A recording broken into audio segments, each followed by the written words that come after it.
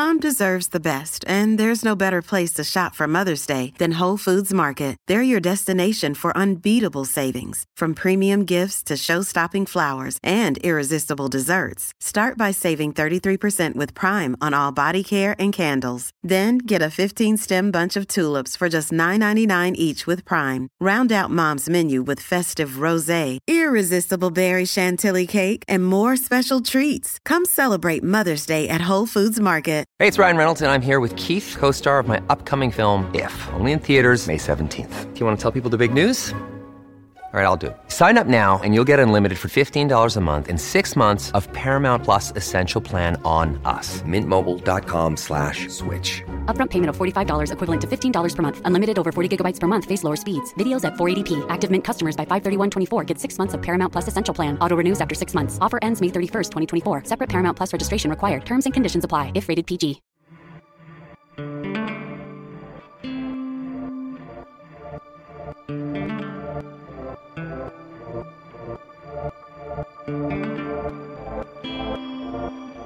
Welcome to Dig, a history podcast.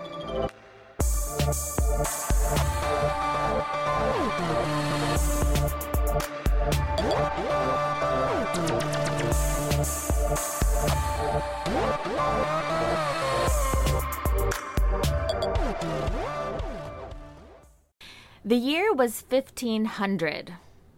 Jacob and Elizabeth Neuffer, a young couple in Thurgau, Switzerland, were undergoing the trial of their lives. Elizabeth had been in labor for days. Their local midwife had been unable to deliver the child and had called on several other wise women to assist in the birth. Nearly a dozen women had attempted to deliver the child to no avail. Jacob, a swineherd, was experiencing waves of panic as his wife and unborn child continued to be in danger. Several days into the difficult labor, Jacob Neuffer petitioned the authorities for permission to remove the child surgically through the abdomen. This surgery was a known one, but was most often performed only after the mother's death. In his occupation as a swineherd, Jacob had performed countless genital surgeries on his pigs. He was an expert gelder. He was convinced that he could deliver his child abdominally so that both his wife and child would survive. For this, there was no precedent. Most observers must have believed that Jacob was about to murder his wife and that his child might already be dead. Few people would have had confidence in his success, but Jacob was desperate. Using his gelding tools, and we should say gelding is basically cutting off the balls of pigs, castrating pigs. Yeah. Essentially, for those who are not animal husbandry inclined. So using his gelding tools, Jacob made an incision in his wife's abdomen with no anesthesia and rudimentary sanitation to deliver his infant daughter. Shockingly, the historical record asserts that both mother and child survived the operation. Even more shocking, Elizabeth is recorded as having 5 more children, all delivered vaginally. Their baby, born of cesarean, also thrived. This is the first recorded incident of a cesarean section performed where both the mother and child survived the procedure. Or is it? You'll have to keep listening to find out. Today, we're discussing the surprisingly long history of cesarean birth in Western medicine. Now, before we do our little thing, I want to say a disclaimer right at the top of this show. This episode was a really difficult one to write, and it includes graphic stories of maternal death, infant loss, and infertility. So if those issues are upsetting to you, please skip this one, or at the very least, use caution moving forward. I'm Marissa. And I'm Sarah. And we are your historians for this episode of Dig.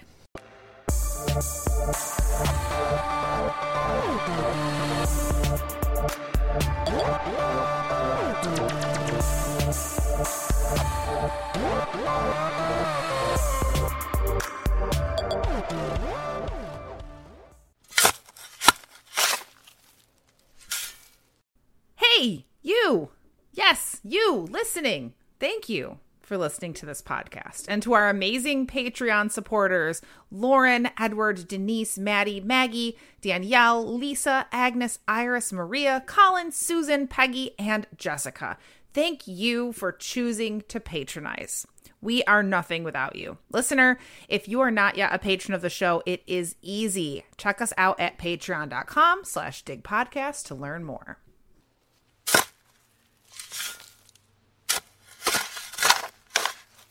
There are many things to doubt in this story about Jacob and Elizabeth Newfer. It was not recorded until 82 years after the event purportedly took place. It claims that 13 midwives, a very unlucky and mythologized number, assisted Elizabeth during her ordeal, and that none were able to deliver her. It's also quite doubtful that even if a rudimentary cesarean had itself been successful in 1500, that the woman would have been able to safely deliver subsequent children without a uterine rupture. We don't have details as to how Jacob finished the surgery, but most historians agree that it wasn't until the 18th century that surgeons suggested using sutures to seal the uterus after the operation, and even then, the suggestion was not put into practice for another 100 years. Some historians have suggested that perhaps Elizabeth's pregnancy was a full-term extrauterine pregnancy. Jeez. Yeah, really. That's very, very rare. Very rare, but it can happen. It's a very rare form of ectopic pregnancy that occasionally, very, very, very occasionally, results in a viable fetus. If this were the case, Elizabeth's baby would have grown outside of her uterus, allowing for the baby to be cut out without incising the uterine wall itself. This would have explained at least part of Jacob's success and Elizabeth's subsequent fertility. In any case, there are several historical records that support the cesarean birth, so even if some of the details have been mythologized, the operation may have actually happened. Jacob and Elizabeth Newfer's story has been repeated many times as the first known cesarean birth with a happy outcome. But in 2016, obstetrician and medical historian Dr. Antonin Perizek of Charles University published a paper positing an even earlier case. The pregnancy in question was that of Beatrice of Bourbon. Beatrice was a 14-year-old noblewoman who, in 1336, became the second wife of King John of Bohemia. In February 1337, the teenaged Beatrice gave birth to her only child, Wenceslaus. The birth of Wenceslaus was not immediately documented, but we have two letters written by Beatrice describing the birth. One was a diplomatic letter to the city of Cologne, and the other was a formal birth announcement sent to regional courts. In both letters, Beatrice took great pains to assure her readers that her son was born, quote, without breaching our body. All surviving contemporaneous sources treat the birth similarly, with secretive and defensive phrasing. 1 century later, surviving sources are more direct, acknowledging Wenceslaus' cesarean birth. For example, one early 15th century chronicle called Brabantsky Yitzin repeats Wenceslaus' cesarean birth as fact. The author marvels that his mother's wound healed. The Archdeacon of the Verdun Cathedral, Ricard Vasbourg, Antiquités de la Gaule Belgique, writes something similar. Quote, at the birth, his mother Beatrice was opened up without her dying, end quote. Lastly, Tomas Pasina of Checkerod, who writes in his Mars Moravicus, quote, John had a son named Wenceslaus, taken from the Queen Beatrice of Bourbon, or rather from the maternal womb, without endangering the mother. Rarely such a lucky example of recovery or healthy fertility, end quote. So, like the case of Jacob and Elizabeth Newfer, direct references to cesarean birth appear only after their deaths. But Perizek argues there are several reasons to believe Wenceslaus's birth was an abdominal birth. For one, Beatrice never gave birth to another child, which one would expect from a woman whose uterus had been compromised. Second, Beatrice's coronation was significantly delayed, possibly because she was recovering from a surgical birth. Third, Prague was, at the time, the medical center of the world, and the physicians who attended Beatrice would have been the most educated and skilled practitioners available. Right, so I mean, if it was going to happen, it was probably going to happen there. But lastly, a detailed analysis of her letters suggests that she had a reason to portray Wenceslaus's birth as a vaginal birth, which is strange, considering this should have been a time when vaginal birth was the only method of birth. Beatrice's letters about the birth include strange wording about her body that has never been seen before in birth announcements. All contemporaneous birth announcements take special care to describe the health of the child and systematically avoid discussion about the mother and her body. But Beatrice assures readers that her son was born vaginally and that her body was intact. This suggests that there were reasons for her peers to think otherwise. People don't typically deny things unless they've been accused of them. Accusations of cesarean birth may have given Beatrice cause to worry. Parizek believes a cesarean birth would have been perceived as a monstrous birth in Bohemian royal culture and religious doctrine. In the Bohemian Church, the royal body was considered inviolate, the embodiment of their undefiled souls and prerogative to rule. Beatrice's strange letters demonstrate her desperate attempts to portray Wenceslas's birth as a typical vaginal birth. Doing so would have protected his royal birthright, but it also would have protected Beatrice. She had given birth before her coronation, and she would have wanted to portray herself as worthy of the crown. A monstrous birth and damaged body might have disqualified her. Some historians, including Parizek, believe that Beatrice's cesarean, if it occurred at all, was accidentally successful. Beatrice was almost certainly thought to be dead or near death. If this had been the case, her attending physicians would have worked quickly in an attempt to save the baby by cutting her open, or at the very least to extract the baby in order to baptize him. It's not inconceivable that this may have happened and that Beatrice's status had been mistaken. Perhaps she was merely unconscious and gained consciousness during or shortly after the operation, which sounds like a f***ing nightmare. Ugh, yeah, really. Doesn't it? This scenario brings us to an important point. For the vast majority of its history, cesarean birth was a post-mortem operation. Evidence suggests that Jacob Neuffer performed surgery on his wife in hopes that both she and her child would survive. But this hope, if it had indeed been Jacob's, would have been almost supernatural, a truly desperate desire. In almost all cases before the 19th century, cesarean birth was a dark and sad procedure, most often resulting in the death of both mother and child. Occasionally, the infant survived the procedure, but only by a few hours or days. Keep in mind there was only one way to feed a newborn whose mother had died: wet nursing. If it survived the cesarean birth, the fragile infant would have been given over to the care of a wet nurse. But this was only if one with sufficient milk could be found close by. Many babies died of dehydration in the days following birth for lack of a nurse. In some cases, it was clear that the mother's health was good, but that the infant was stuck, dead, or dying. In these cases, another form of surgical birth was attempted, a craniotomy. This is the situation that we mentioned in my episode on childbirth, where labor would stall because the baby was stuck and without, or before the advent of forceps, or in a birth that was unattended by someone who could use forceps. Really, the only option was craniotomy. This procedure was performed with sharp tools which surgically crushed the fetus's head and removed its entire body from the woman's uterus. The fetus was essentially disarticulated and then pulled out piece by piece. This procedure had better outcomes for the mother and could often save her life, but it always resulted in the fetus's death. These dark and sad outcomes shrouded the cesarean operation and other forms of surgical birth in morbid mystery for centuries. Millennia, really, but it was too many M's, so I took it out. It's not surprising, then, that a robust mythology formed around the operation and the occasional live births that it made possible. Let's start with the most glaringly obvious myth. The myth that Julius Caesar was born by cesarean and that his birth is what gave the procedure its name. Right, yes. This will burst the bubble of so many BuzzFeed articles, I feel like, but it's just not true. The myth derives from a 10th century mistranslation of Pliny's Natural History, Book 7, Chapter 7. This passage actually says that Caesar's family got their name because its founding member was cut, Cato, in Latin, from his mother's womb.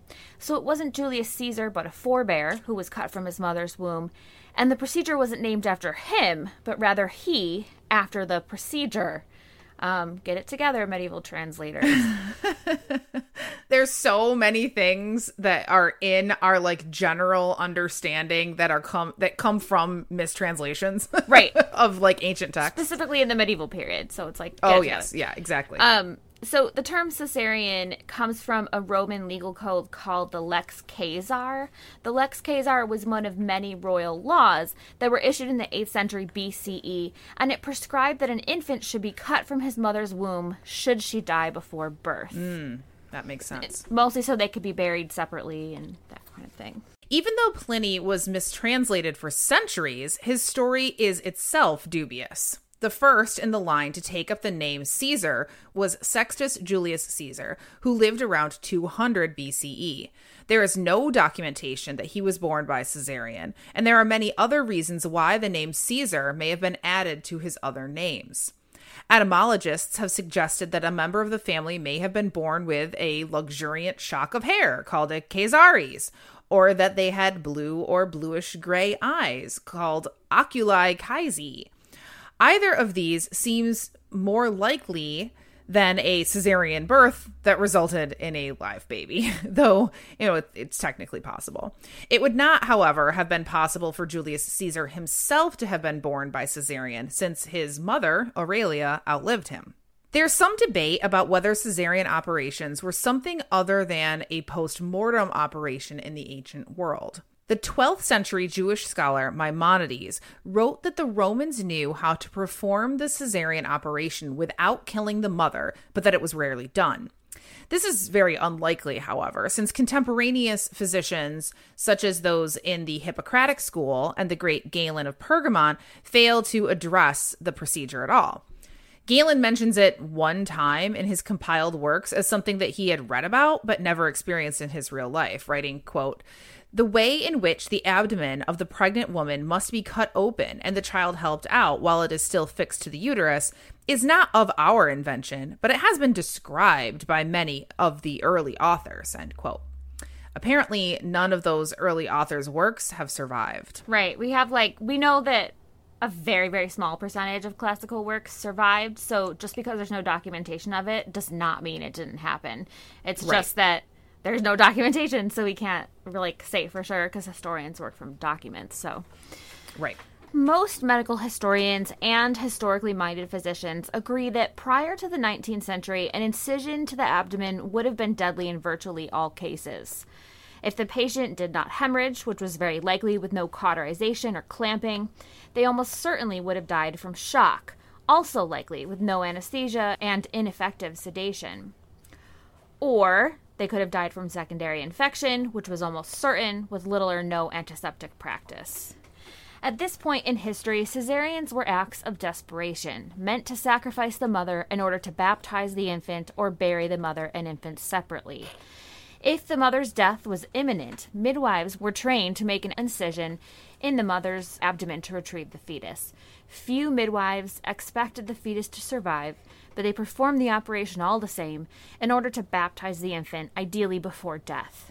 Even if the infant died prior to being extricated, the midwife performed a post-mortem baptism in hopes of saving the poor infant's soul. These grim outcomes are confirmed time and again by the cesareans that are best documented prior to the 19th century. For example, the Catalan saint Raymond Nonatus was born in 1204 by cesarean. His mother did not survive the grisly procedure. He was given the name Nonatus, literally meaning not born, because of his abdominal birth. Likewise, in 1316, Scotland's Robert II was born via cesarean, and the operation resulted in the death of his mother, Marjorie Bruce. Many suspect that Robert's cesarean birth inspired the character Macduff in Shakespeare's Macbeth. As the story goes, Macbeth is given the prophecy, "None of woman born shall harm Macbeth." Initially, he believes that this means that he's safe from harm, until he learns that Macduff was, quote, "from his mother's womb untimely ripped," meaning that he was not of woman born. Right, and I mean, this isn't quite... It's a technicality. I know, like, it doesn't quite make sense to me. It's almost like women are being boiled down to their vaginas, and if you're not born out of a vagina, you're not born out of a woman. But it's like, you're still born out of a woman. Like, I don't... Although I will say, yeah, I completely agree. But I will say that I'm kind of a Shakespeare nerd, but I wouldn't say that I'm an expert by any means. And one of the plays that I had never read or seen was Macbeth. Yeah. So Avril and I went to Shakespeare in the Park a couple years ago when they were doing Macbeth. And I will tell you that I actually was like, yeah, when that was like revealed that like not of a woman born, because I must have been like the last person in literally the world to not know the twists of Macbeth. And so I was like, oh my gosh, that's so clever, Shakespeare. Good job. That's like the only thing about Shakespeare that I remember, basically. That's so funny. So all Shakespeare aside, so very rarely did a cesarean result in a live birth. As I've kind of mentioned before, children who were born as a result of the postmortem operation were called caesones, which is not of woman born, the unborn, or the fortunate. They were called all of these different things. As is alluded to in Macbeth, caesones were very rare and in various ways marked by their unconventional birth. Thus, pre-Victorian people born via cesarean carried with them a stigma or mythical status of sorts. Despite the early modern period's rapid growth in anatomical dissection and scientific medicine, safe cesarean births were not achieved. Vesalius's De Corporis Humani Fabrica, published in 1543, sparked widespread interest in human anatomy. This anatomical revolution laid the groundwork for a new field of operative obstetrics that grew in the following centuries, but the cesarean operation remained theoretical. We do, however, have evidence that the operation was discussed more widely by medical scientists in the early modern period. In 1581, the French physician Francois Rousset published, here's the title of what he published. Get ready. Get ready. It's 1581, everyone. Oh, man. I know. Quote, the extraction of the child through a lateral incision of the abdomen and the uterus of a pregnant woman who cannot otherwise give birth, and that without endangering the life of the one or the other and without preventing subsequent fertility, end quote. So ridiculous. Early modern titles are very extra. It's ridiculous. I hate it. It's like almost a whole abstract, right, but just as a title. So most historians agree that Rousset's book marks a turning point in the history of the cesarean because it shifted from being a purely cultural phenomenon to being a question of medical science. Before Rousset's work, cesarean was performed for several reasons. Legal statutes pertaining to burial and baptism of the child were the two most common, and neither of them were medical. Rousset thought about cesarean differently. According to him, cesareans were indicated whenever fetuses were large, malformed, or dead. In the case of twins, malrepresentation, or if the mother was very old, very young, narrow-hipped, or inelastic. She just wasn't that elastic. not stretchy. I don't know like what that really means. Just a very not stretchy woman. Physician Samuel Lurie writes that, quote, these indications reflect the emerging awareness of maternal and fetal safety, end quote. And so I want to add that, off the cuff sort of, that up to this point, yes, cesarean was sort of mythological and a cultural phenomenon that people were like, oh my God, he was born by his mother being slit open and she died. You know, it was very dramatic and very rare. Up to this point, it is still incredibly rare and still very dramatic, but we're thinking of it more in terms of, hey, could we do this one day? It's futuristic, you know, because it's not happening yet, but there's still the idea that, hey, this is a medical problem and not just like a cultural phenomenon. In another one of these published discussions about cesareans, the operation received a new name, the cesarean section. Jacques Guillemot's 1598 treatise on midwifery used the term section, and from that point forward, the operation was routinely called a cesarean section rather than a cesarean operation. Despite the work of Rousset and Guillemot, cesarean outcomes remained grim, resulting in close to 100% mortality rate for mothers. Eventually, medical scientists lost hope of ever being able to perform a cesarean that left both mother and baby alive. Many mainstream obstetricians regarded the procedure as barbarous.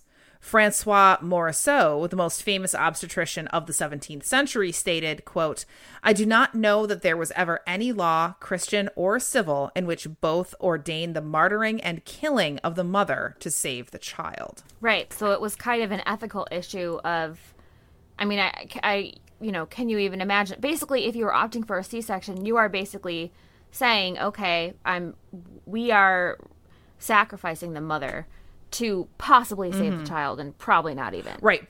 Big emphasis on possibly, because they had no way of knowing. No way of knowing. There was no fetal monitoring, right? Right. During the 1600s, operative obstetrics advanced in other ways with the advent of forceps and ever-improving tools to improve outcomes of craniotomies. But the safe and effective cesarean section remained elusive. We have scattered records of cesarean attempts through the 1600s, but they mostly took place in remote areas without access to trained personnel and equipped facilities. Some scholars believe that these remote areas had better surgical outcomes than one might have had in a hospital because of lower incidence of infection in the countryside. Some historians have also argued that remote areas without trained professionals tended to have fewer options to try before turning to the last-ditch effort, cesarean. This would theoretically mean that people attending births in remote areas would turn to cesarean sooner rather than later, at a time when the mother and fetus were in less distress. This may have accounted for some happier outcomes for cesareans in remote areas during the 1600s. Still, this optimism is probably unwarranted. During the 1600s, surgeons avoided uterine closure, typically done with sutures, in favor of leaving the uterine wound open before closing the abdomen. This would have certainly increased the likelihood of hemorrhage or uterine rupture in future pregnancies. They did this for two reasons. One, they believed that natural uterine contractions would promote the necessary healing of the tissues. And two, they feared that if they introduced sutures into the body where they could not be removed, that infection would necessarily follow. And they had a point. As suture material, they used braided animal intestines, or, if you were fancy, maybe silk. And with limited means of sterilizing those materials, infection probably would have been really common. During the 1700s, medical scientists continued to develop their surgical practice and research. They performed craniotomies, embryectomies, ovariectomies, hysterectomies, etc., but their cesarean attempts were few and successes even fewer. They did, however, begin keeping meticulous records of their attempts, and towards the end of the century started using statistical studies to improve surgical outcomes. One record suggests that between 1787 and 1876, a span of almost 90 years, not one woman in all of Paris survived a cesarean section. It's unclear how many of them were attempted in the first place. Isn't that crazy? Like, I can't emphasize enough how poor the outcomes were. Yeah. We're used to thinking of, like, poor surgical outcomes as being minute in comparison. We're talking, this is literally a death sentence, you know? Yeah. Similar to the Great Origin debates, or as Avril says, the Great Origin debates, with syphilis, which were very political, so too are the Great Origin debates tied to cesarean section. The late 18th and early 19th centuries marked a time when European nation-states built global empires. One consequence of this rampant imperialism was their rapid assimilation of indigenous cultures and expertise. We've seen this time and again in our episodes. For example, I discussed the use of Native American culture and expertise in the smokeless tobacco episode. Some historians argue that European advances in cesarean section were preceded by indigenous African successes with the surgery, and that perhaps their medical expertise was assimilated by the European empires who subjugated them. There is some evidence that cesareans were practiced successfully in Uganda and Tanzania by indigenous healers in the 1800s. As it turns out, these claims appear to be overblown and, frankly, a little dubious. Amateur historian and disability rights activist Aradia Wyndham runs a blog called The Baby Historian, and it's super good, by the way. She has a blog post about media literacy and the arguments about indigenous African C-section that I think is really genius. So please know that I'm borrowing heavily from her here. I searched up all the sources that she used. You searched them up? I searched them up, as my kids would say, all on my own. So I checked the sources, as a historian does. But she does a really good job of kind of laying out how these sort of myths happen, or maybe not myths, but sort of overemphasized, embellished histories happen. I couldn't tell the story as well as her, so I'm not going to try. So essentially, she calls out a Facebook post that's written by a non-historian named Juniper Russo, and it's a public Facebook post. And in this Facebook post, Russo claims that cesarean sections were invented by women practitioners in Uganda. Her claims were shared far and wide by doulas, history geeks, and racial justice activists everywhere. She posted this during Black History Month, I believe. She makes many claims about this and does not cite any sources.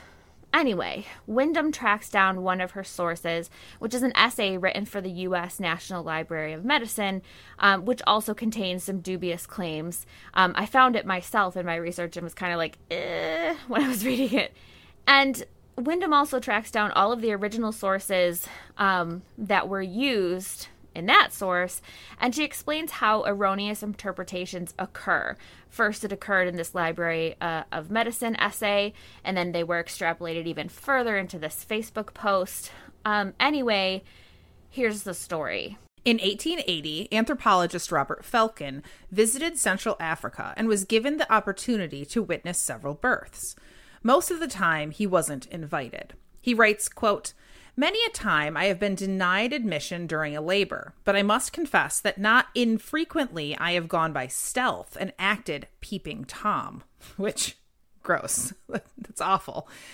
But anyway, one day he was invited to come, quote, "see a woman cut open." He enthusiastically agreed, and he witnessed the following event. And this is a quote. As you do, think about it. Want to come see a woman cut Yeah. open? Oh, yeah, I enthusiastically agree. Yes, absolutely. 100%. I'm there. So the rest of this is a quote from Robert Felkin. "So far as I know, Uganda is the only country in Central Africa where abdominal section is practiced with the hope of saving both mother and child. The operation is performed by men and is sometimes successful. At any rate, one case came under my observation in which both survived. The knife used is represented in figure 19. It was performed in 1879 at Kahura. The patient was a fine, healthy-looking young woman of about 20 years of age. This was her first pregnancy. I was not permitted to examine her and only entered the hut just as the operation was about to begin. The woman lay upon an inclined bed, the head of which was placed against the side of the hut. She was liberally supplied with banana wine and was in a state of semi-intoxication. Not for nothing, but banana wine sounds fucking atrocious. I know. She was perfectly naked. A band of mbugu or bark cloth fastened her thorax to the bed. Another band of cloth fastened down her thighs, and a man held her ankles. Another man, standing on her right side, steadied her abdomen. The operator stood, as I entered the hut, on her left side, holding his knife aloft with his right hand and muttering an incantation. This being done, he washed his hands and the patient's abdomen, first with banana wine and then with water. So, I know. So Wyndham points out that this was hardly evidence of germ theory. And this is one of the things that Russo implies. Russo in that Facebook, remember we're talking about like a Facebook post that claims that Ugandan women invented C-section. One of the things that she kind of implies is, like they were really good at, preventing infection, as if they kind of understood germ theory. But when you look at the primary source, he washed the patient's abdomen with wine and then with water again. So if the wine's going to kill germs, fine. But then they're going to recontaminate the area with the contaminated water afterwards. So, right. Ugandan practitioners, even if they use banana wine to on the stomach, they were probably using it for ritualistic purposes and not in order to kill infection or, to prevent infection.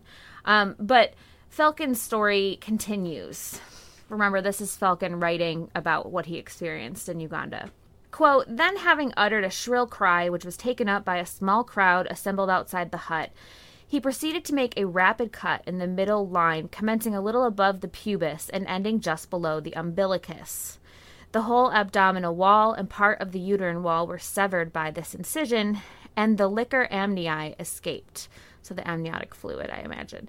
A few bleeding points in the abdominal wall were touched with a red-hot iron by an assistant. The operator next rapidly finished the incision in the uterine wall. His assistant held the abdominal walls apart with both hands, and as soon as the uterine wall was divided, he hooked it up also with 2 fingers. The child was next rapidly removed and given to another assistant after the cord had been cut. And then the operator, dropping the knife, seized the contracting uterus with both hands and gave it a squeeze or 2.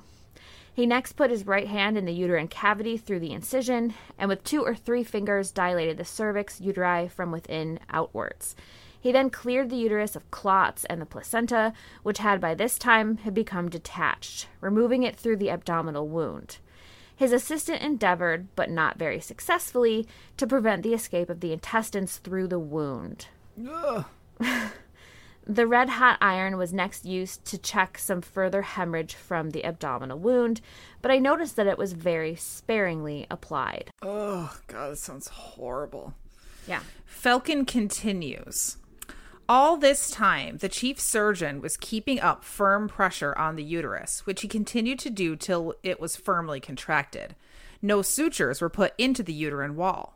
The assistant, who had held the abdominal walls, now slipping his hands to each extremity of the wound, and a porous grass mat was placed over the wound and secured there. The bands which fastened the woman down were cut, and she was gently turned to the edge of the bed and then over into the arms of the assistants, so that the fluid in the abdominal cavity could drain away onto the floor. She was then replaced in her former position, and the mat having been removed, the edges of the wound, i.e. the peritoneum, were brought into close apposition. 7 thin iron spikes, well polished, like acupression needles, being used for the purpose, and fastened by string made from bark cloth. A paste prepared by chewing 2 different roots and spitting the pulp into a bowl was then thickly plastered over the wound, and a banana leaf warmed over the fire being placed on top of that, and then finally a firm bandage of mbugu cloth completed the operation. According to Felkin's notes, which we've just read to you, obviously we haven't read them to you in their entirety, but that's the main event. The woman had a fever within 48 hours of the surgery, and her milk... Yeah, I know. Duh. Of course she did. And her milk never came in. So she had a friend nurse the child. She did, however, recover as far as he knew. Quote, 11 days after the operation, the wound was entirely healed, and the woman seemed quite comfortable. The uterine discharge was healthy. This was all I saw of the case, and as I left on the 11th day, the child had a slight wound on the right shoulder. This was dressed with pulp and healed in 4 days. After hearing this story, it is tempting to wax poetically about the merits of indigenous medicine. And there were many, of course. But it's going a bit too far to imagine a long-held tradition of cesarean sections in remote Central African communities. There just isn't enough there. This doesn't mean that it's not true, just that we need more information before we can make that claim. What we can say for sure is that this particular C-section happened in Uganda in 1880 and that the mother survived at least 11 days. But the claim that African women invented C-sections and practiced them happily for centuries is just currently unsupported. Right, and you'll note that in the story that Felkin gives, it was men who right. did this surgery. Right. Women may have assisted or been there, but it was not indigenous midwives who were performing this surgery. So this is, I'm kind of showing this as a quick tutorial on media literacy. I think that it's so easy to look at how other people interpret primary sources and to just run with that.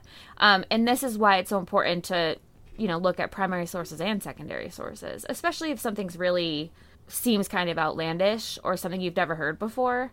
It's always worth kind of looking at the primary source. So Even though Juniper Russo's claims are somewhat dubious, it's likely that European physicians' experiences in their imperial travels did influence their medical practice and research. There's a long history of European imperial powers colonizing indigenous medicine and bodies, as well as their communities. Such might have been the case for physician James Miranda Stuart Barry, who performed the first authenticated C-section within the British Empire. We'll be doing a biographical episode about Barry in the future. He was a fascinating person. Barry is best remembered in history for being assigned female at birth, but living his entire life as a man, presumably, or as it's told, in order to go to medical school. Barry was trained at the University of Edinburgh Medical School, at the time, #1 in the world, and he was trained in genital surgery, specifically in hernias. Shortly after passing his exams, he joined the British Army and worked as an army doctor for several decades, eventually achieving the rank of Inspector General of British Hospitals. He traveled all over the British Empire, serving as a colonial physician and a medical authority in Cape Town, South Africa, St. Helena, Jamaica, Malta, and Canada. During his tenure as medical inspector in Cape Town in the 18-teens and early 20s, Barry revolutionized the city's medical facilities and culture, introducing cutting-edge sanitation techniques and modern facilities. He performed the first authenticated successful cesarean section within the British Empire. In late July 1826, a woman from an old colonial family, Wilhelmina Munich, went into labor and it was going poorly. After days of no progress and extreme pain, her husband, Thomas Munich, called for Dr. Barry. Barry was known to be an impressive accoucheur, which is like a birther, but his reputation had faltered somewhat in recent months in the Cape. Upon assessing Mrs. Munich, Barry made the gutsy move of opting for a cesarean birth. For Thomas Munich, this must have filled him with dread, right? So he would have known that neither his wife nor his child were likely to survive the operation. Again, like you said at the beginning, what a moment of just sheer desperation that must have been. We know that at the time he performed the surgery, Barry had never seen the operation done in real life. He had only read essays on the procedure written by his former mentor, Dr. James Hamilton, at Edinburgh. Nonetheless, Barry performed his ritualistic hygienic practices for which he'd become known in the Munich's kitchen. That is where Barry cut open Mrs. Munich's abdomen, separated her muscles, cut gently into the uterine wall, and extracted her writhing fetus, followed by the placenta. Through Barry's decisive action and skilled work, both mother and baby survived the operation. Under his care, they continued to do well during the dangerous post-operative period. Barry refused to be compensated for his heroic feat, but asked instead that the Munichs name their baby after him. The lucky infant was named James Barry Munich. Which is kind of cute, but... that is cute. It's worth keeping in mind that this was like a Hail Mary, a 1 in a million chance that this would have happened. Oh, for sure. Yeah. And Barry's like fastidiousness in terms of like hygiene and kind of being a forebearer. I mean, this was before germ theory, but he was still obsessed with hygiene. That obviously would have bettered the chances, but still very unlikely. While Barry performed the surgery on an elite European colonial, and it's fair to say that he drew from his Edinburgh training, Barry may have owed some of his success to indigenous and formerly enslaved midwives. The historical record's not very specific here, because it never is when it comes to the indigenous experience under colonialism. But we know that in the early 19th century, Cape Town was only starting to grow into something more than a frontier town. Colonial physicians in the Cape did not have the luxury of ignoring or shunning midwives like their counterparts in the metropole. Barry was known to cooperate with the Cape's midwives who were either indigenous or imported from Malaysia. At least one was a formerly enslaved woman named Hannah, whose freedom was purchased by Barry himself. It's unclear, but entirely likely, that Barry assimilated indigenous and or Malaysian knowledge into his surgical practice. Despite Dr. Barry's success in Cape Town, C-section mortality rates were still appallingly high in the remainder of the 19th century, somewhere near 75%. In the first half of the century, cesareans were reserved for mothers whose labors had not progressed for days and only after there were signs of intrauterine fetal death. This means that by the time cesareans were considered by providers, the mother was already in danger of sepsis, hemorrhage, and blood clots. This can account for the extremely high mortality rate, despite incredible surgical advancement and impressive expertise on the part of the surgeon. But this was about to change in the middle of the 19th century with the introduction of revolutionary anesthetics like ether and chloroform. For more on ether and chloroform during birth, listen to Sarah's episode from last week. These drugs sedated and anesthetized much more effectively than the opium and alcohol that had been used in previous centuries. They also made it possible to perform C-sections without the risk of shock, which was often a surgeon's most immediate concern when C-sections were attempted. Cesarean attempts also would have benefited from 19th century advancements in antiseptic techniques. During the late 1860s, British surgeon Joseph Lister perfected a new antiseptic system using carbolic acid to disinfect the operating theater, surgeons' hands, instruments, and wound dressings. He had this it was like a perfume mister that he kind of poof, poof, poof, all over everything. Lister's techniques were highly criticized because they were inconvenient, and carbolic acid was a caustic irritant. So when he poofed it on people, it hurt them. But at least they weren't covered in germs. Adding insult to injury, germ theory, on which Lister based his techniques, was really only in its infancy. Between 1860 and 1864, French chemist and microbiologist Louis Pasteur experimented with the idea that microbial pathogens caused infection. During this phase of experimentation, Pasteur proved that puerperal fever, remember that's, if you've listened to the episode before this, my episode on childbirth, you'll remember that puerperal fever was that really common uterine infection that happened to women after they gave birth. Pasteur proved that puerperal fever was caused by the pathogen pyogenic vibrio in the blood, and that boric acid could be used to kill those pathogens during childbirth and confinement. While the news was welcomed by some, many medical scientists remained skeptical, and the general public even more so. Think about how bizarre it would have been to learn that the cause of infectious disease was tiny organisms invading and reproducing inside your body. It must have been a really wild-sounding idea to a world that was unfamiliar with microbes. And most people wouldn't have been able to see them. So, if you can really... It sounds like, oh, what idiots. Germ theory didn't take off right away. It's because it's so fucking crazy if you really think about it. It's wild. Right. So this was a very dangerous time for C-sections, despite this advancement. This is often the case following path-breaking advancements in medical science. There's a period of risk-taking that goes sideways because medical scientists have enough knowledge to make dangerous attempts, but not enough experience to make those attempts successful. The improved sedation and antiseptic systems at mid-century, this is mid-19th century, remember, meant that doctors had more enthusiasm and more tools at their disposal to perform what the French came to call accouchement forcé, or violent delivery. And I just use the French word not to be fancy, but because a lot of English-speaking physicians used it as well to, I don't know, they like to use French words to sound fancy, I don't know. Right. During this experimental time, doctors used things like forced dilation of the cervix, increased use of forceps, episiotomy, symphysiotomy, or pubiotomy. Listen to Avril's episode on symphysiotomy in this series if you haven't already. And these were all super violent interventions that often had really poor outcomes. These violent interventions increased, obviously, maternal mortality from hemorrhage and sepsis because despite the rapid advancement of medical science during this time, so many of the issues with performing successful surgical births just had not yet been resolved. For example, by 1870, obstetricians still believed that uterine closure was unnecessary. Fleetwood Churchill, a British obstetrician, recorded in 1872, quote, "No sutures are required in the uterus. As it contracts, the wound would be reduced 1 to 2 inches and the lips will come into opposition if it be healthy."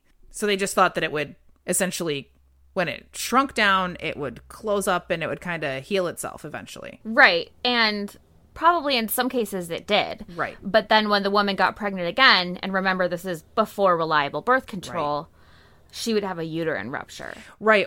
Or it would be she would have huge scar tissue that would probably interfere with her ability to, contract. To birth. Yeah. Mm-hmm. So the first obstetrician to resolve this issue did so in 1876. So remember I mentioned earlier that in the 1700s, they were like, maybe we should use sutures. And people were like, nah, that's just crazy. And to be fair, it kind of was crazy. They were like, let's put this dirty stuff inside your body and leave it there and not take it out. I mean, really, probably sepsis was very likely. So it took 100 years for people to really figure out how to actually do this. The first obstetrician resolved this issue, but at extraordinary cost to his patients. Eduardo Porro, professor of obstetrics at Pavia in Italy, advocated hysterectomies following all cesarean births. Porro was a cesarean pioneer in Italy. Prior to his practice, not a single woman had survived a cesarean in Pavia. Porro first performed the procedure on Giulia Cavallini, a 25-year-old woman with dwarfism whose pelvic configuration was incompatible with vaginal birth. She had a specific kind of dwarfism that made her pelvis particularly kind of small and weirdly angled. Porro sedated Cavallini with chloroform and made a vertical incision in her abdomen. After removing her infant son, he amputated her uterus. That's the word they used. Cavallini's recovery was rocky, but she eventually did recover. Both she and her son survived the procedure. Porro published the results of Cavallini's case in 1876. And in the published paper, which is now freely available because it's past copyright, there are pictures of her postpartum body. Within the next several years, dozens of children were born using the Porro method. Around 58% of the mothers survived, and 86% of the fetuses survived. By today's standards, these statistics appear very grim, but this was a considerable improvement from the 75% to 100% mortality rates calculated for previous decades. So even though Porro was able to reduce maternal mortality, his method resulted in permanent infertility. Moreover, the procedure was still risky, so most obstetricians who used the Porro method did so when there was no other choice. For example, the first Porro method cesarean in the USA was performed by Robert Harris in 1881, also on a woman with dwarfism. The first in Australia was performed at Melbourne in 1885 on a woman whose pregnancy was complicated by a cancerous vaginal growth that had completely blocked her vaginal canal. In this case, the mother survived, but the child did not. It wasn't until 1882 that a feasible method of uterine closure was developed. American obstetrician J. Marion Sims, boo hiss, as April would say, developed a silver-based wire for gynecological suturing. It should be noted that he did so by experimenting on enslaved women who had incurred genital injuries when they were raped or experienced violent births. For more on this, check out Medical Bondage by Deirdre Cooper Owens. Okay, so J. Marion Sims developed this wire. Obstetricians Adolf Currer and Max Sanger developed, independent of one another but at the same time, which is funny how that happens sometimes, a method of uterine closure using Sims silver wire as a suture. Silver has antimicrobial properties, so it prevents infection and inflammation even when it's not removed like traditional sutures. This became known as a conservative cesarean, as opposed to Porro's more radical cesarean method. Another interesting tidbit, Adolf Currer recommended a low transverse incision, which is typical today, but few obstetricians recognized its merits until the 20th century. They continued to use a vertical incision down the middle of the abdomen. Now, the Currer incision is the standard cesarean incision, but only 100 years after he suggested it. Typical. Cesarean outcomes improved dramatically during the 1880s. By this time, Lister's antiseptic system and even more effective aseptic techniques, aseptic refers to just having a clean, what's the word I'm looking for? Environment in which you're performing the procedure. Right, not wearing your street clothes and, all that kind of thing. Right, so there's antisepsis, which is like when you're spraying carbolic acid on stuff during the procedure, and then asepsis, which just means cleanliness, these were becoming standard in all surgical settings. Obstetricians also came to realize that they had been waiting too long to initiate a cesarean, and that the mother's blood loss and exhaustion was contributing to that high maternal mortality. They finally felt like the procedure was safe enough to use as something other than a surgical Hail Mary. These less emergent procedures improved maternal outcomes even further. There was also a considerable decrease in violent birth techniques. In 1888, Murdoch Cameron performed a high-risk cesarean at Rotten Row Lying In Hospital in Glasgow. I feel like... Is that not the most Scottish thing you've ever heard in your life? Right. I also feel like it's not like the place that you probably want to end up as a pregnant lady. Right. Like, well, lying in hospitals were typically like working exactly class, so right. So I'm thinking like went down to Rotten Row and got sliced open by whoever. Yeah, it sounds horrific. It sounds pretty bad. Yeah.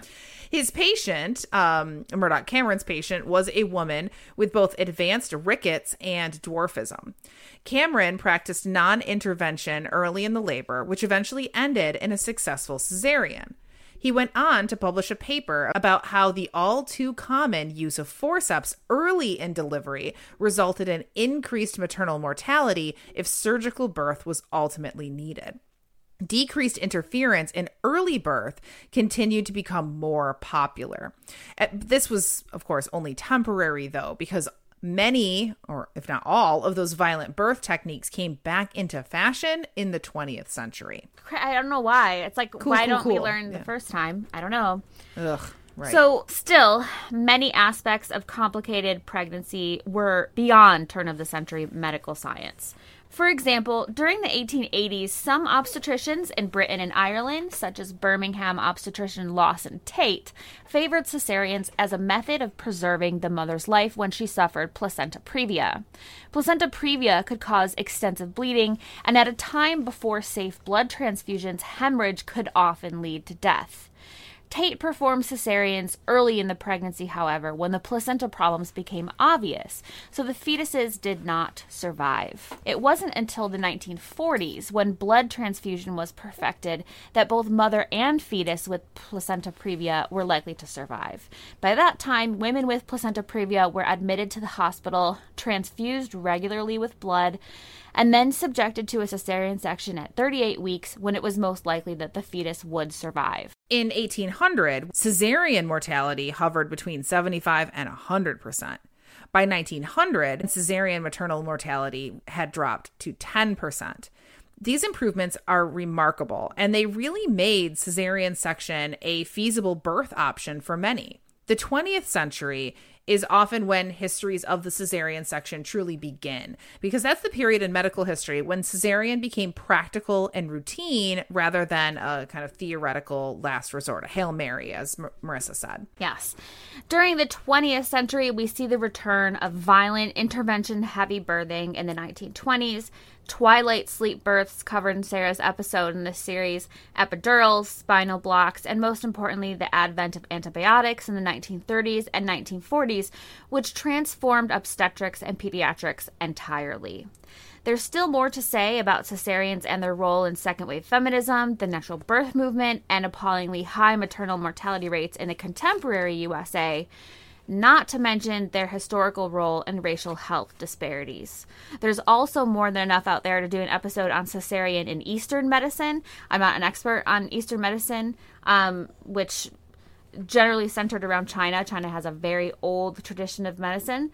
And there's maybe even one that we could do on decolonizing the cesarean in Africa, Polynesia, and the Americas. So, though I've given you a preview, I'm sure you can see there's more than enough there for a history of cesarean birth part 2 and 3, maybe even 4, I don't know. But it's something to look forward to. Yeah. That's such a good point. I mean, as you know, anyone who listened to my episode that came out last week knows that, you know, for 2 roughly 1 hour podcast episodes about childbirth, like there just is not enough time or space to cover everything, right? Or to even to give a good indication of the incredible diversity of experiences and the varying histories of how these things were implemented across time and space and you know, cultures and all of that. So I think if anything, and again, April's not gonna love this, but I think if anything, our 2 episodes really just showed how many more episodes we could do on the topic of birth. Yeah. Right. Entirely. And it's like, I'm sure some people might say, well, why don't you start with the story that's less told? You know, you keep saying, right. Like, well, the reason for that is because there's so much less information on them. Right. So we usually start with the story that is most well documented. That doesn't mean it's the most important story. It doesn't mean it's the story that needs to be told the most or anything. It means it's the most well documented, right. and oftentimes most useful to educators who we sometimes cater to. So I think that's the reason, you know, and I'm an early modernist, so stopping at 1900 feels good to me. Yeah, no, and I think it works too because things are so different after you know, during the 20th century when it comes to birth. So different. I mean, even in my episode, I really only made it into, I mean, I kind of reached later into the 50s and 60s with Twilight birth, but only very minimally, just because sort of in our modern or more modern, I guess, experience, birth has changed significantly, and even just culturally, right? Yeah, even just in the last 20 years, so right. since 2000, right. There's been a huge change in cesareans. I think absolutely. They like peaked in 2012 and have gone down again. But I mean, there's so much more story to be told that it would be a 3-hour-long episode. Exactly. And nobody wants that. And I also think that when we're telling stories like this, like I mentioned over and over again in my episode, like how I just wanted people to know that like this is only a history and that there's more to the story. And part of that is, for me, is my brain works very sort of chronologically, not in terms of not only in terms of history, but also in terms of historiography, right? And so often when I'm doing an episode on, you know, something like, say, birth, my thought is I really want to go to sort of the origins of how this was first studied, who were the first people to write on it. And for these topics, I mean, these are topics that, you know, a lot of people wouldn't really consider important historical topics, right? And so a lot of our listeners aren't going to have any background in the history of childbirth. And so it's hard to tell kind of like the niche history if you don't have this foundational story, right? The one that was, if you don't see the niche, what the niche histories are arguing against. And I don't mean niche in a negative way. I mean just more focused, right? More focused on particular experiences and stories.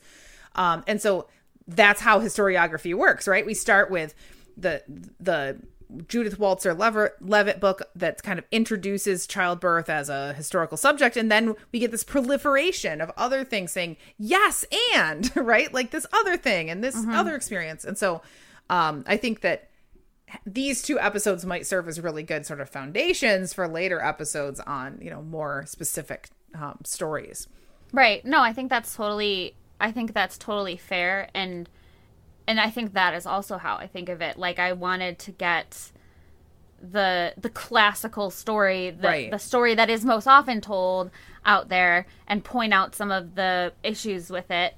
And then in future episodes, we're able to kind of say, hey, remember that episode I did on cesareans? Yeah. Well, this is what this person thinks about it. And this is how this person's experience was different, and that kind of thing. It makes those episodes and those stories that deserve to be told, it makes them more meaningful when you know what the, I don't know what the word is, when you know what the dominant narrative is, right? It makes it more powerful when you start talking about an alternative narrative. Absolutely. Yeah. Definitely. So we basically just went on this defensive rant about ourselves. Sorry. I tried to include some of that stuff with the colonial story, and I don't normally include things like, oh my God, stop. I don't normally, I know, stop being a jerk. I don't normally look at other blogs and things when I'm researching, but this one caught my attention when I was looking into the colonization of cesarean section, and I saw many, like that one Facebook post I mentioned, I saw many tweets and things about very, very uncritical, like, oh yeah, Ugandan women invented C-section. And once again, not that that's not true, but the people who are posting those things don't know for sure that they're true and don't have the sources to back it up. And, you know, I think that Indigenous African history is super important, and I don't think we should get it wrong, you know. So that's one of the reasons why I kind of brought up that particular thing, because it's something that's, I think, being discussed right now, is decolonizing history and decolonizing the archives and all of that kind of stuff. And I think it's super important, but I think that you can also kind of go in the other direction and misinterpret sources and things like that. Kind of like the episode you did about midwives and witches. Remember, you know, you're trying to correct the flawed dominant narrative, but you overcorrect. You know, I think that can happen sometimes. So I'd love to do an episode on decolonizing the cesarean section, or even decolonizing birth. That would be a really great episode. It would. That would be a really interesting episode. Do you have any thoughts about cesarean section more generally, Sarah? Are you horrified? I mean, I didn't know a lot about the history of cesarean section at all. I had always heard the story about Julius Caesar.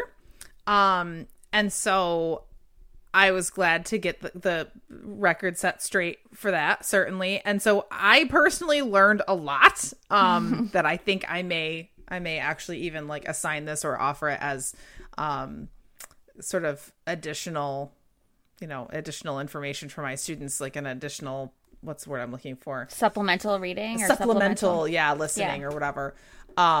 It is definitely gross, but it didn't bother me as much as I expected it to, which is terrible. Because I mean, this stuff I don't even think of it anymore, because I read stuff like this all the time. And so does Elizabeth. Like, and you do too, really. Like, we just read these horrible things all the time. I think for my episode, I was really concerned with making sure that I gave lots and lots of, warning, was because Judith Walter Levitt's book really deals with the feelings and experiences of the women who underwent these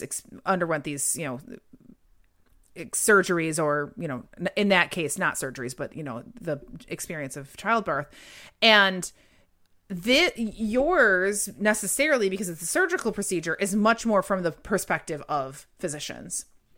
And so, and also it's from prior to 1900, so we often don't have the woman's experience, and so at all. I found mine much more difficult to read and to record and to write and all that, just because it was, you were really getting the raw emotion of women, worrying about what the outcome of their birth would be, or reflecting back on how much pain they were in, or those types of things. And so it really kind of put me in that perspective. Whereas this is like, I don't know, this is like your history of medicine sort of bread and butter. Normal, super graphic.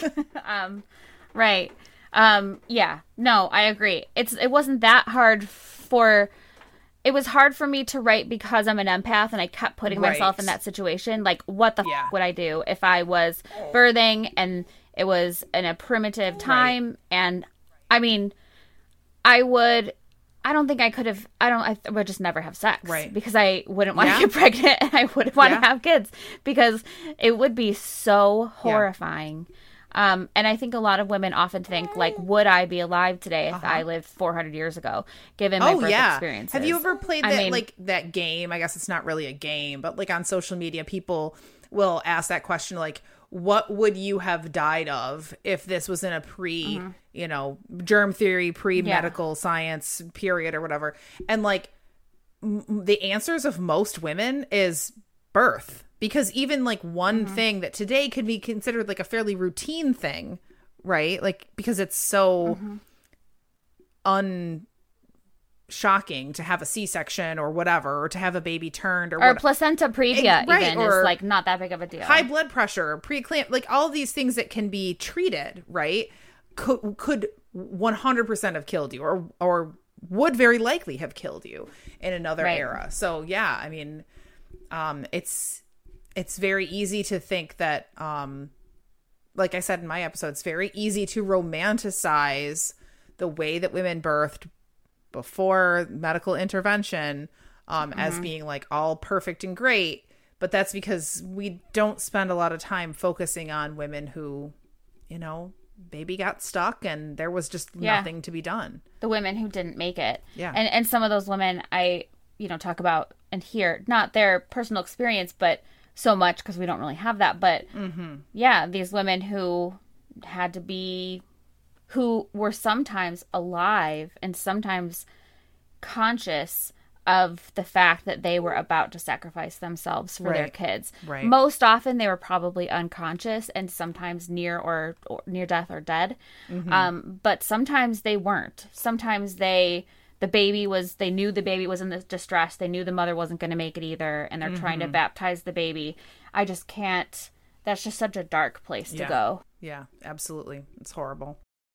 Well, on that note. Yeah, on that horrible note, you're welcome for giving you more things to have nightmares about. Yeah. Well, let us know, listeners, what you think and what stories you want us to tell about birth next, because you seemed really excited about this series. So we want your feedback. Right. And Sarah and I we've already thought of like 4 more episodes. So maybe we could give April a vacation. And just me and you and Elizabeth can do a birth series. What do you think?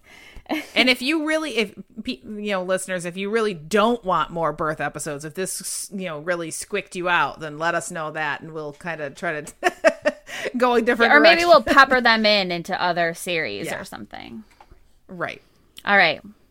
Thanks for tuning in. You can find us at digpodcast.org with our transcripts and show notes. You can also find us at Twitter and Facebook, dig_history. And you can check out our Patreon at patreon.com/digpodcast. And don't forget that we have resources for teachers on our website, on our For Educators page. And we are constantly in the process of shining up that page and adding more resources. We've got tons of different lessons that go along with certain podcasts or groups of podcast episodes. So definitely check that out as you are putting together your syllabuses for this upcoming semester. And if you teach with one of our episodes, get in touch and let us know how it goes. Yeah. We'd love to hear that. If you're willing, you could even share your resources so that we can have a sort of collaborative for other instructors as well. That would be really cool. That would be fantastic. All right. Thanks for listening. Bye. Bye. Go watch Macbeth. Some people were like, maybe we should use search or oh my God, I sound drunk. Sure. Hey. Oh, that was really loud. Hey. The 12th century Jewish scholar Maimonides. The 12th century Jewish scholar Maimonides wrote that the Romans knew how to perform. I'm going to yeet myself. Surviving sources are more direct, acknowledging Wenceslaus' cesarean birth directly, obviously, because they're being more direct. I'm probably going to cut that out. Most observers, oh my God. Trained to make an abdominal decision. A craniotomy. Oh, I said that weird. A craniotomy. The Archdeacon of the Verdun Cathedral, Richard Wasserburg, Antique. Oh my God. It would be Ricard. For more on this, check out Medical Bondage by Deirdre Cooper Owens. Hang on, baby talked. Jacques Guillemot. Guillemot? Yeah, Guillemot. Jacques Guillemot's. That is how you say it. Okay. Despite the work of Rousset and Guillemot. Guillemot. Okay, I'm pulling it together. During this experimental time, doctors experimented. Oh my God, duh. For example, during the 1880s, The baby's like, derby, derby, derby. Hang on. She's at least not unhappy, which is good because she's teething. So she's basically just been like grunting all day because she's miserable.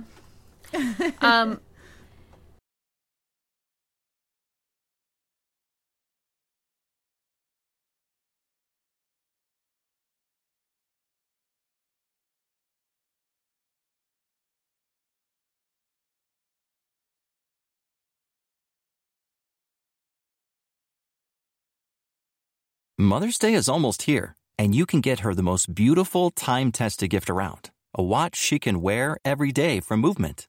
Whether your mom is into classic dress watches, rare and refined ceramics, or tried-and-true bestsellers, Movement has something she'll love. And right now, everything at Movement is up to 50% off site-wide during their Mother's Day sale. A watch is a gift that celebrates all the time you spent with mom, and a Movement watch is even more than that. Movement uses industry-leading materials for their fresh, modern watch designs, from technically complex ceramics to vintage-inspired style, all for an incredible value your wrist and wallet will both love. And with one-size-fits-all convenience and fast free shipping and returns, it's a stress-free shopping experience. Save big on the best Mother's Day gift ever with Movement. Get up to 50% off site-wide during their Mother's Day sale at MVMT.com. Again, that's up to 50% off at MVMT.com.